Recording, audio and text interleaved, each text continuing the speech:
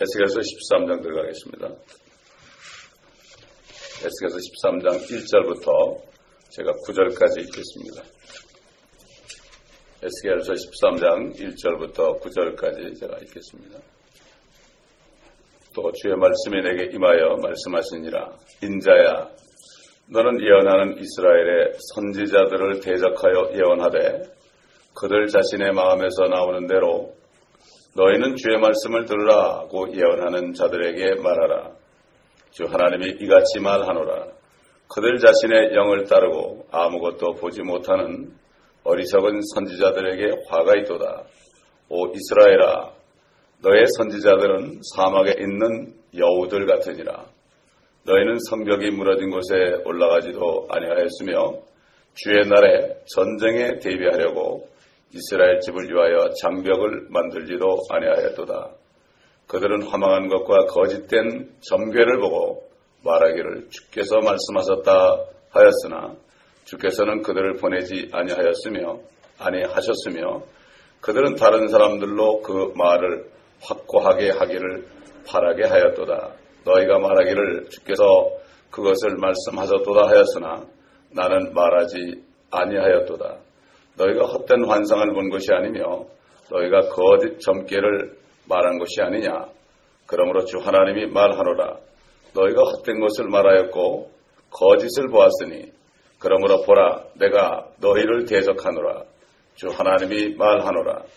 내 손이 헛된 것을 보고 거짓을 점친 선지자들을 위해 내리리니 그들은 내 백성의 집회에 있지 못할 것이요 이스라엘 집에 그래도 기록되지 못할 것이며 이스라엘 땅에 들어가지도 못하리니 그때 너희는 내가 주 하나님인 줄 알리라.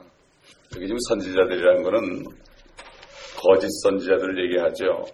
하나님의 말씀도 안 했는데 자신의 마음대로 얘기하는 사람들. 오늘날도 그런 사람들이 얼마나 많습니까? 주께서 말씀하십니다. 그러고 그냥 얘기하니까 사람들이 어리석은 사람들이 듣고 막 그냥 아멘하면 그러는데 그러면서도 이 성경을 가지고 사람들이 이건 하나님의 말씀이라고 그래요.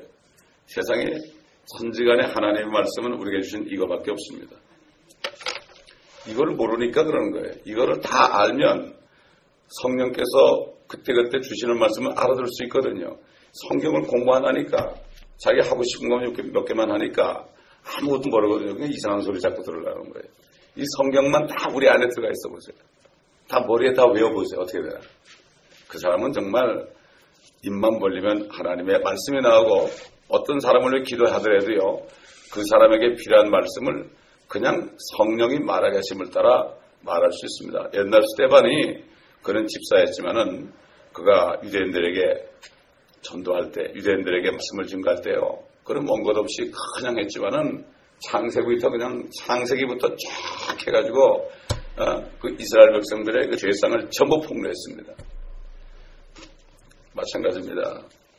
오늘날도 자신의 마음에서 나오는 대로 예언한 사람들이 많이 있죠. 이 사람들은 12장에서 우리가 본 것처럼 그 날들이 길어지고 모든 환상이 이루어지지 못했다. 이런 자기들이 만든 속담을 외치면서 사람들에게 결국 안심을 시켰죠. 결국 절대로 바벨론은 더 이상 몇 사람만 데려가고 이제는 더 이상 오지 않는다. 더 이상 오지 않는다. 그들이 성전에 있는 기명들을 가져갔지만 조만간 다 가져올 것이다. 이렇게 그리고 사로잡혀간 사람들, 뭐 다니엘이나 에스겔이나 그 다음에 이런 사람들도 결국은 전부 다 다시 본국으로 귀하게 될 것이다. 이런 거짓말을 한 선지자들입니다. 좋은 말만 하지요. 오늘날도 좋은 말만 합니다. 그러나 하나님의 말씀만을 구하던 선지자 예레미야 같은 사람, 에스겔뿐만 아니라 이사야나 예레미야 같은 선지자도 이 거짓 선지자들 때문에 항상 고난을 받았습니다. 그래서 그는 결국은 감옥에 갇혔습니다. 거짓 선지자들이 왕에게 얘기해서 이 사람을 감옥에 갇히라는 건 왕이 감옥에 가뒀지요. 결국은 모함을 받은 거죠. 끝까지 하나님의 말씀하니까 거짓 선지자들은 마음이 괴로운 거죠. 예. 그런데 시드기야 왕이 그래서 양심이 있어가지고 말이죠. 예레미야 37장 17절. 시드기야 왕이 물었죠. 시드기야 왕이 물을 때 감옥에서도 그는 뭐라 그런가 하면은 여기 보니까 예레미야 37장 17절 보면은 시드기야 왕이 보내서 그를 끌어내어 자기 궁에서 그에게 은밀히 물어 말하기를. 그러니까 시드기야 왕이 뭔가 좀 예레미야가 하는 말이 마음에 뭔가 집히는 게 있는 거죠. 마음에 뭔가 자꾸 이게 걸리는 게 있는 거죠. 그러니까 은밀히 물어 말하기를 주로부터 무슨 말씀이 있느냐 하니 예레미야가 있나이다 하고 그가 말하기를 왕은 바빌론 왕의 손에 넘겨지리다 하더라. 얼마나 뜨끔했겠습니까? 그리고 시드기야를 향해서 또 말했죠. 예레미야 31장 19절에 보면은 바벨론 왕이 당신들과 이 땅을 대적하여 오니 아니하리라고 당신들에게 예언하여 말한 당신들의 선지자들이 지금 어디 있나이까? 누가 그런 얘기를 했습니까? 이렇게 왕에게 대드렸습니다. 그래도 시드기야는 이렇게 몰래 예레미야를 불러서 물었을 때는 뭔가 양심이 꺼리끼는 게 있고 양심에 그래도 뭔가 가책이 있어서 그는 특별히 예레미야를 지하 밀실에서 끄집어내서 감옥 뜰에 나와 살게 했고 매일 빵 한 조각씩 그에게 주도록 명령했다고 예레미야 37장 21절에 하나님의 말씀을 기록하고 있습니다. 사실 사람들이 그래요. 거짓 선지자들이 자기 듣기 좋은 소리를 합니다. 근데 그게 거짓말인 줄 알면서도요. 기분이 좋은 거예요. 이게 자위한다고 그러죠. 그거 가지고 자위한다. 이게 오늘날 이런 시대입니다. 그래서 예수 그리스도께서는 인간이 근본적으로 악하다. 그리고 어리석다. 여기에 대해서 주님께서 요한복음 3장 19절 20절에 보면은 이렇게 분명히 원래 인간의 마음이 어리석고 악하다. 그러니까 거짓된 것을 알면서도 따라간다. 기분이 좋은 건 따라간다. 그래서 아첨하는 사람들을 따라가게 돼 있다. 이런 말이죠. 그런데 자문에 보면은 아첨하는 사람들과 상종하지 말라고 그랬죠. 사귀지 말라고 그랬죠. 주님께서 이렇게 말씀했죠. 이것이 정죄라. 즉 빛이 세상에 왔으나 사람들이 빛보다는 오히려 어두움을 더 사랑하니 이는 그들의 행위가 악하기 때문이라. 악을 행하는 자는 누구나 빛을 미워하며 빛으로 오지 아니하나니 혹 자기의 행위가 책망받을까 하니라. 요한복음 1장에도 보면은 이렇게 증거했죠. 주님께서 자기 백성에게 오셨으나 그들은 빛보다 어둠을 더 사랑해서 그를 영접하지 아니하였다. 그죠? 그러나 그를 영접하는 자들에게는 하나님의 아들들이 되는 권세를 주었다.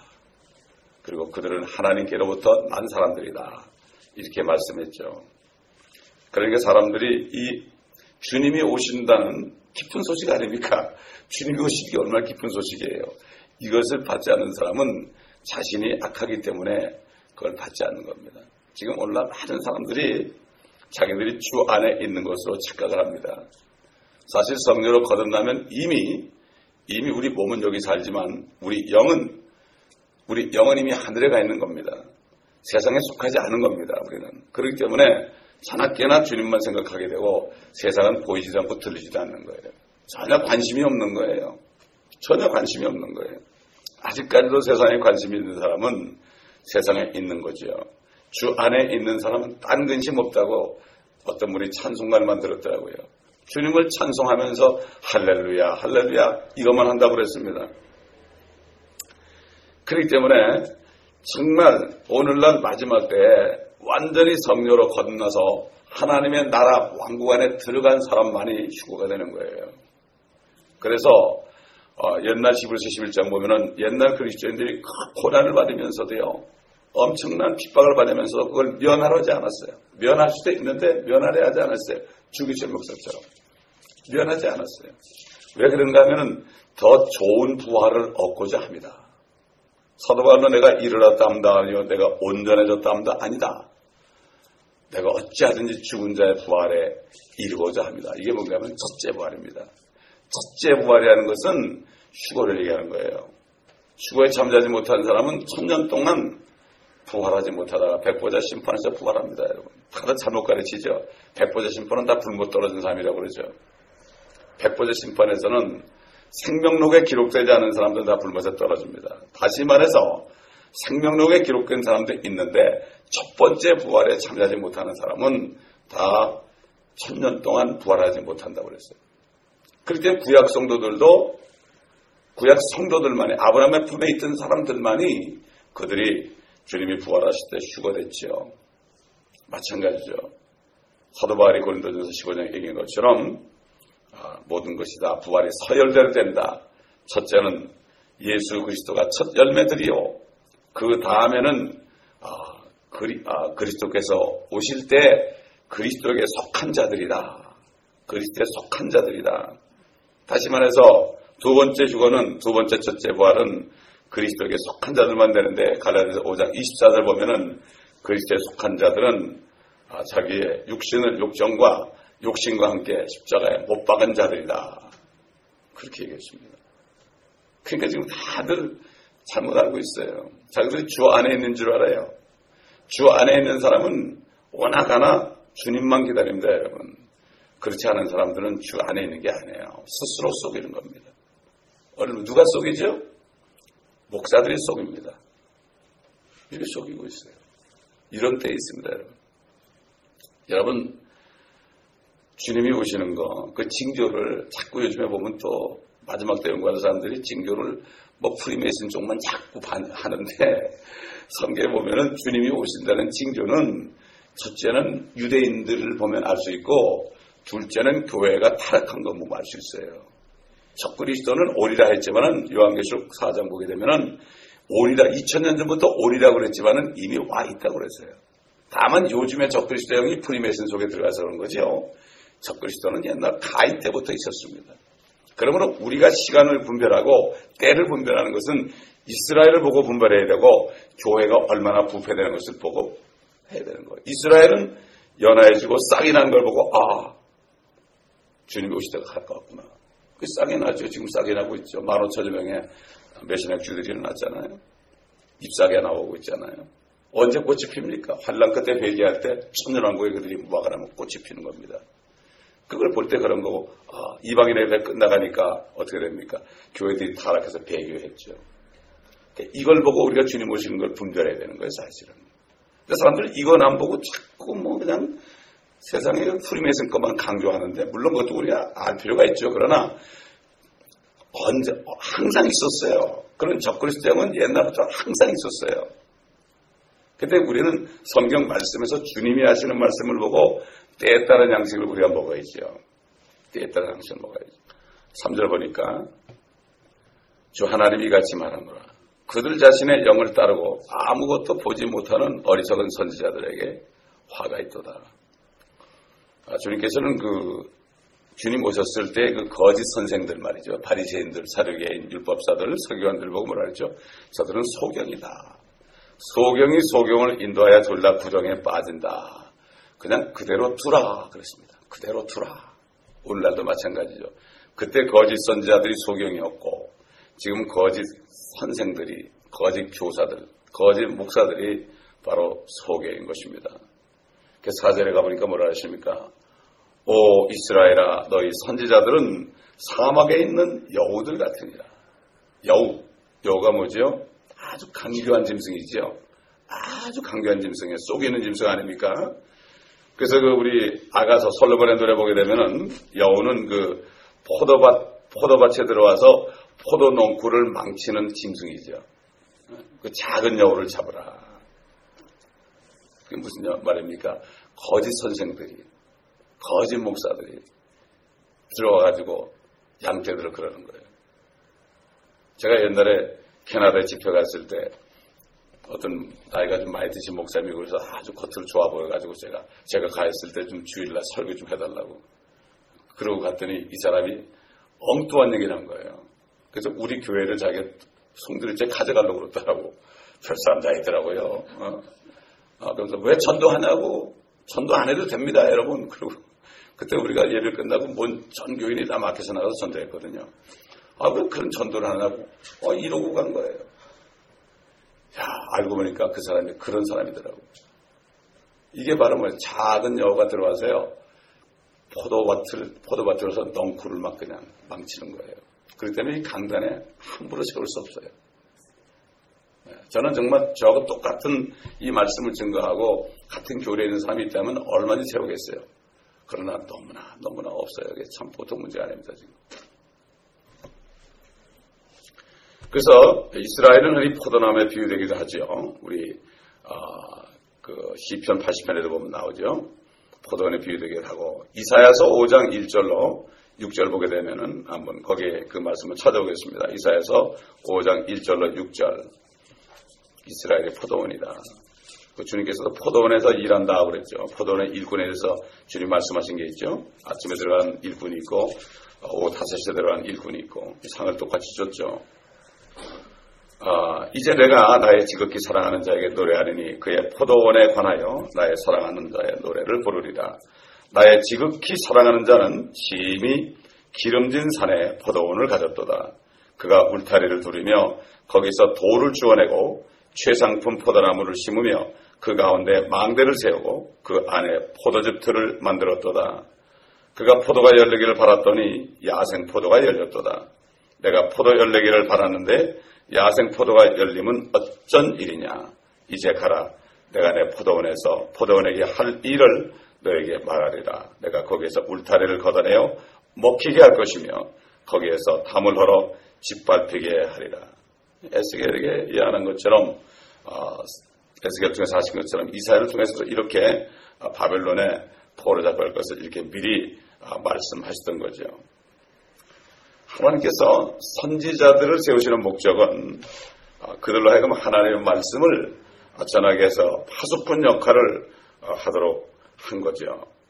우리가 이미 봤지만 에스겔서 3장 17절 보면은 인자야 내가 너를 이스라엘 집에게 파수꾼으로 세웠더니 내 입에 있는 말을 듣고 내게서 나오는 경고를 그들에게 주라. 선지자들은 하나님의 말씀을 가지고 잘못할 때 경고하는 거죠.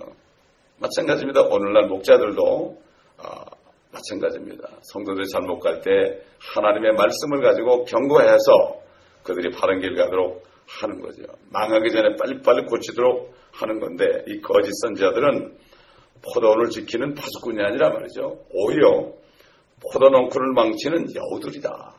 세상에 파수꾼이 여우가 됐으니 이게 보통 얘기가 아닙니다.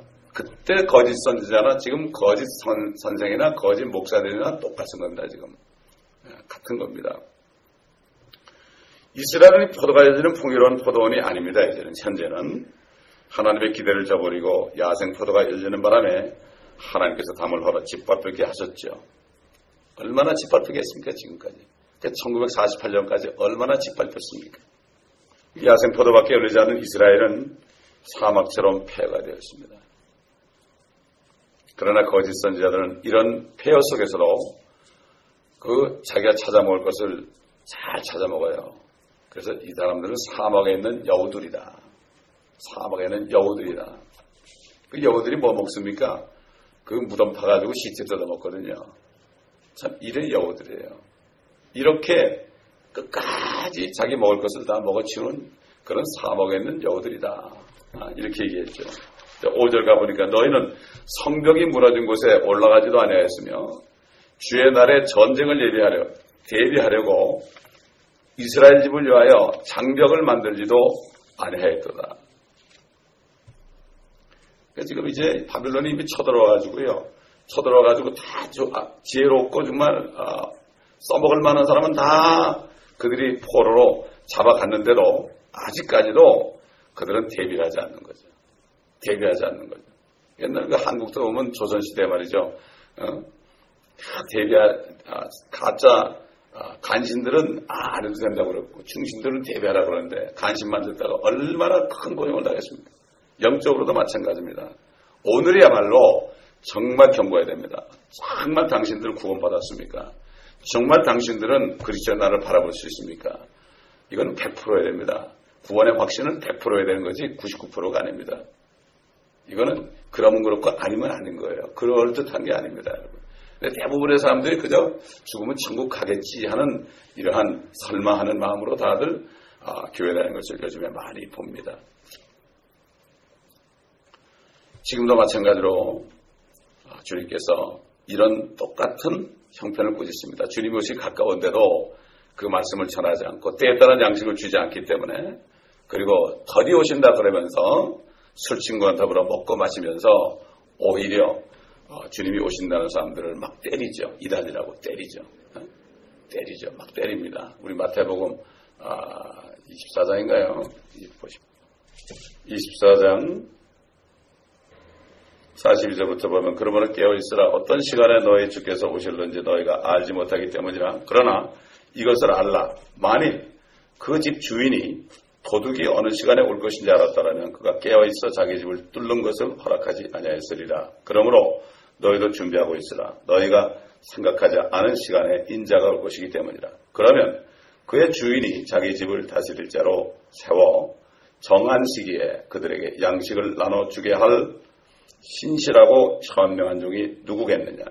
그의 주인이 와서 종이 그렇게 하고 있는 것을 보리니 그 종은 복이 있도다. 진실로 내가 너에게 말하노니 주인이 그를 그의 모든 재산을 다스리는 자로 세울 것이라. 그러나 만일 악한 종이 속으로 말하기를 내 주인이 오시는 것이 늦어지리라 하고 자기 동료 종들을 때리기 시작하고 주정뱅이들과 함께 먹고 마신다면 종이 예기치 아니한 날 그가 알지 못하는 시간에 그 종의 주인이 오리니 그러면 주인이 그를 갈라내어 위선자들과 함께 그의 몫을 지우리니 거기서 울며 이를 갈고 있으리라. 분명히 주님 말씀하셨습니다. 여러분, 그래서 22장 30절 31절 미리 가보면요, 주님이 이렇게 말씀했어요. 내가 그들 가운데서 한 사람을 찾으려 했으니 그 사람은 장벽을 쌓아 그 땅을 위하여 내 앞에서 갈라진 틈에 서서 나로 그 성읍을 멸하지 못하게 할 사람이라. 그러나 나는 아무도 찾지 못하였노라. 한 사람도 없었어요. 그러므로 내가 내 분노를 그들 위에 부어서 내 분노의 불로 그들을 소멸하여 그 행위대로 그들의 머리 위에 봉하였도다. 주 하나님이 말하노라. 진짜들은 다 잡혀갔거든요. 다니엘이나 에스겔이나 이런 사람들은 다 쭉정이만 남았거든요.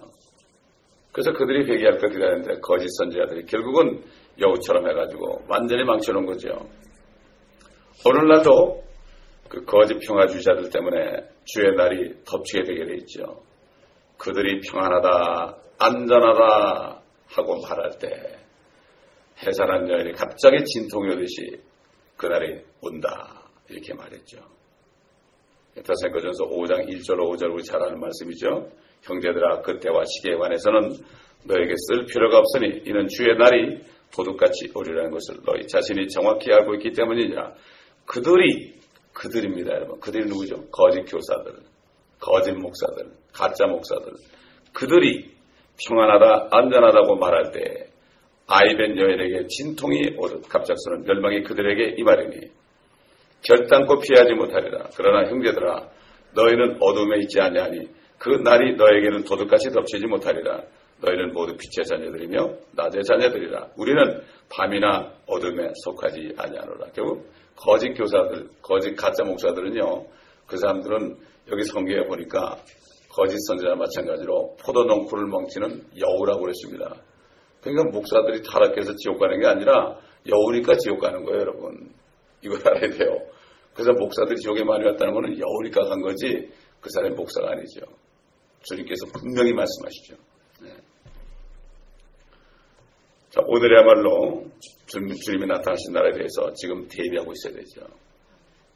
오늘 밤이라도 주님이 오신다면 내가 정말 들려 올라가리라고 100% 확신하는가? 지금 죽는다면 지옥에 가서 가지 않을 자신이 있는가? 그뿐만 아니라 사랑하는 부모, 형제, 아내와 남편, 그리고 자식들, 이들은 어떠한가? 함께 갈 수 있도록 경고하고 준비하고 있는가? 우리가 생각해 봐야 됩니다. 오늘 어떤 기도해야 되겠습니까, 여러분? 그렇죠? 기도해야 되겠죠. 우리는 기도밖에 할 수 없어요. 그리고 기도하고서 때 주님이 기회를 주시면은 경고할 수 있죠. 여러분, 모세 말이죠. 하나님 화가 나서 이스라엘 백성을 다 죽이려고 그럴 때 모세가 바위가 갈라진 틈에 서서 큰 소리로 기도했습니다.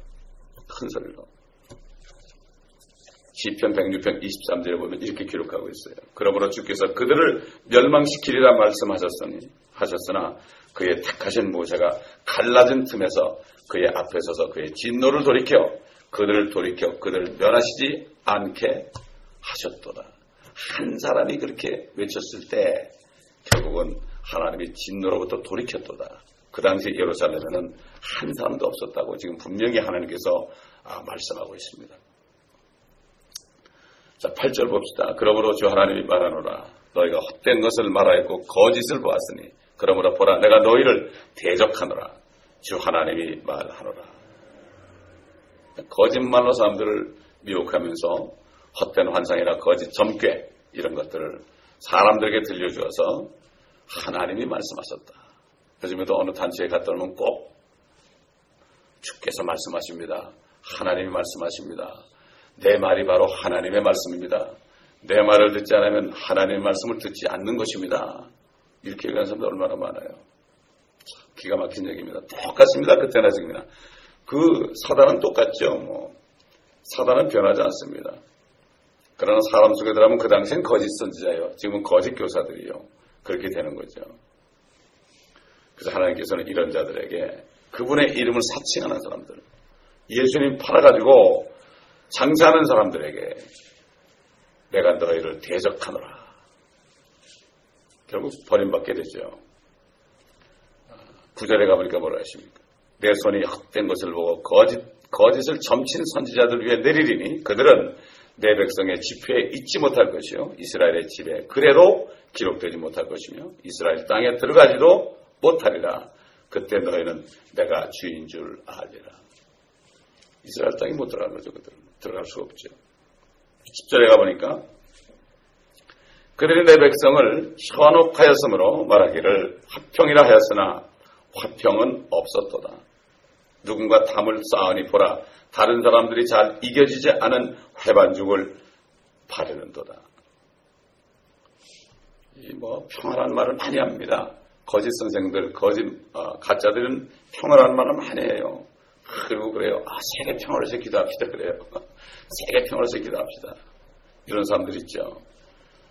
이것은 정치하는 정치인들 뿐만 아니라 종교인들, 군인들, 과학자들, 이런 사람들 할 것 없이 다 마찬가지고, 어느 날 또 거짓 교사들도 똑같은 말이죠. 그러나 성경은 화평은 없도다. 화평은 없도다. 한마디로 딱 잘라서 말씀하십니다. 이 세상은 화평이 없습니다. 지금. 이 정치인들은 말이죠. 다른 나라와 전쟁을 하면서도요. 세계 평화를 위해서 한다고 그래요. 그러니까 목적을 위해서는 이것을 합리화시키는 거예요. 이게 바로 상황용지 아닙니까? 이게 바로 실용주의입니다. 미국의 지금 철학이 바로 실용주의입니다. 이걸 또 사람들이 잘 따릅니다. 지금. 또 뭐라 그러니까 저기 억압받는 민중들을 위해서 그들을 우리가 구해야 된다. 이락이라든가 어딥니까 또 지난번에 있잖아요. 리비아라든가 이런 나라 보세요. 이집트라든가 말이죠. 명목은 다 있어요. 그 다음에 그 자유를 얻기 위해서 민주화를 위해서 또 요즘에 많이 얘기하는 거 뭐죠? 그들의 인권을 찾아주기 위해서 무참히 전쟁을 하죠. 이게 다 평화를 위해서 한다고 그래요. 그러면서도 뒤에는 핵무기를 계속 비축하고 미사일을 만들면서도 세계 평화를 위하라고 억지를 부리죠. 근데 기독교들을 포함해서도요. 모든 종교들이 뒤질세라 평화를 외치며 똑같이 호응하고 있습니다. 지금. 이 종교가 그 외치는 평화운동 가운데서요. 가장 멋지게 만드는 게 하나 있는데 로마 가톨릭을 중심으로 또 은사주의자를 중심으로 해서 에큐메니컬 운동, 종교 통합 운동을 하고 있죠. 이게 평화를 위해서. 종교가 통합되면 세계 평화가 온다. 그런데 하나님은 화평이 없다고 그러는데 그들은 화평이 있다고 외칩니다. 이게 얼마나 웃깁니까? 그러면서 그들은 하나님의 말씀을 전한다고 합니다. 불교를 만든 석가모니건 이슬람을 만든 마호메시건 말이죠. 이 정계폭을 넘어가서 서로 악수하기만 하면 말이죠. 지상의 평화가 얼마든지 가능하다고 주장합니다. 종교가 통합되면은 결국은 지상의 평화가 온다. 이렇게 거짓말을 하죠. 결국은 이런 자들에게 성벽이 무너진 곳에 또 갈라진 틈을 지적하고 증거를 갖다 대면서 화평은 없도다 라고 이렇게 외치면 말이죠. 이 사람들은 뭐라고 그럽니까? 여기 나오죠. 잘 이겨지지 않은 회반죽을 바르는도다. 그걸 또 그냥 적당히 해가지고 그렇지 않은 것처럼 막 그냥 임시변통으로 사람들에게 부려버려 설명하고 변명합니다. 눈가림을 합니다. 여러분 예레미야서 6장 14절 보면 말이죠. 하나님께서 선지자 예레미야를 통해서도 말씀했죠. 그들의 내 백성의 상처를 조금 고쳐주고 말하기를 화평이라 하나 거기엔 화평이 없도다. 괜찮아요. 다 잘 될 겁니다. 다 잘 될 겁니다. 이제 경기가 좋아지니까 다 잘 될 겁니다. 걱정하지 마십시오. 이렇게 얘기합니다. 그들의 그 영적인 병을 고치지 않고 그저 교회 나오기만 하면 되는 거예요. 그냥 헌금만 하면 되는 거예요. 이게 화평이다. 그때나 지금이나 똑같습니다.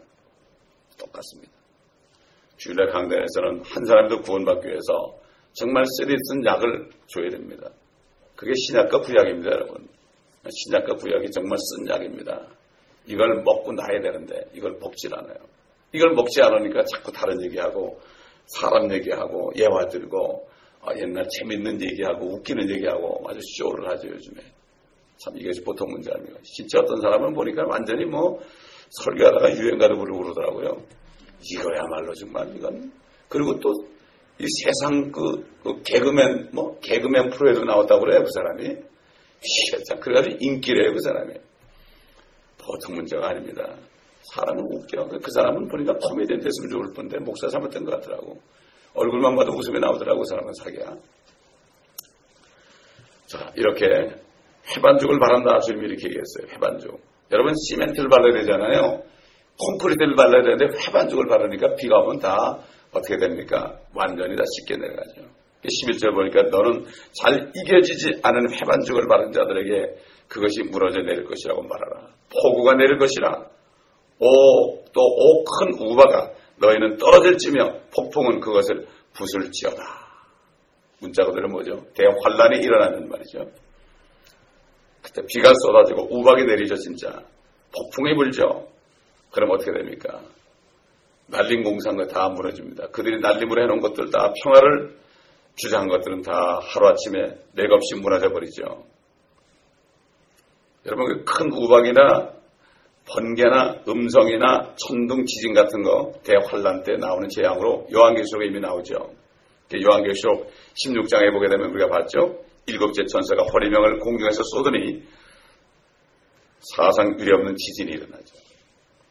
그리고 모든 섬이 사라지고 산들이 사라지고 또 뭐라 했습니까? 무게가 한 달란트나 되는 큰 우박이 하늘로부터 떨어진 것을 보았다 그러죠. 한 달란트 뭔가 하면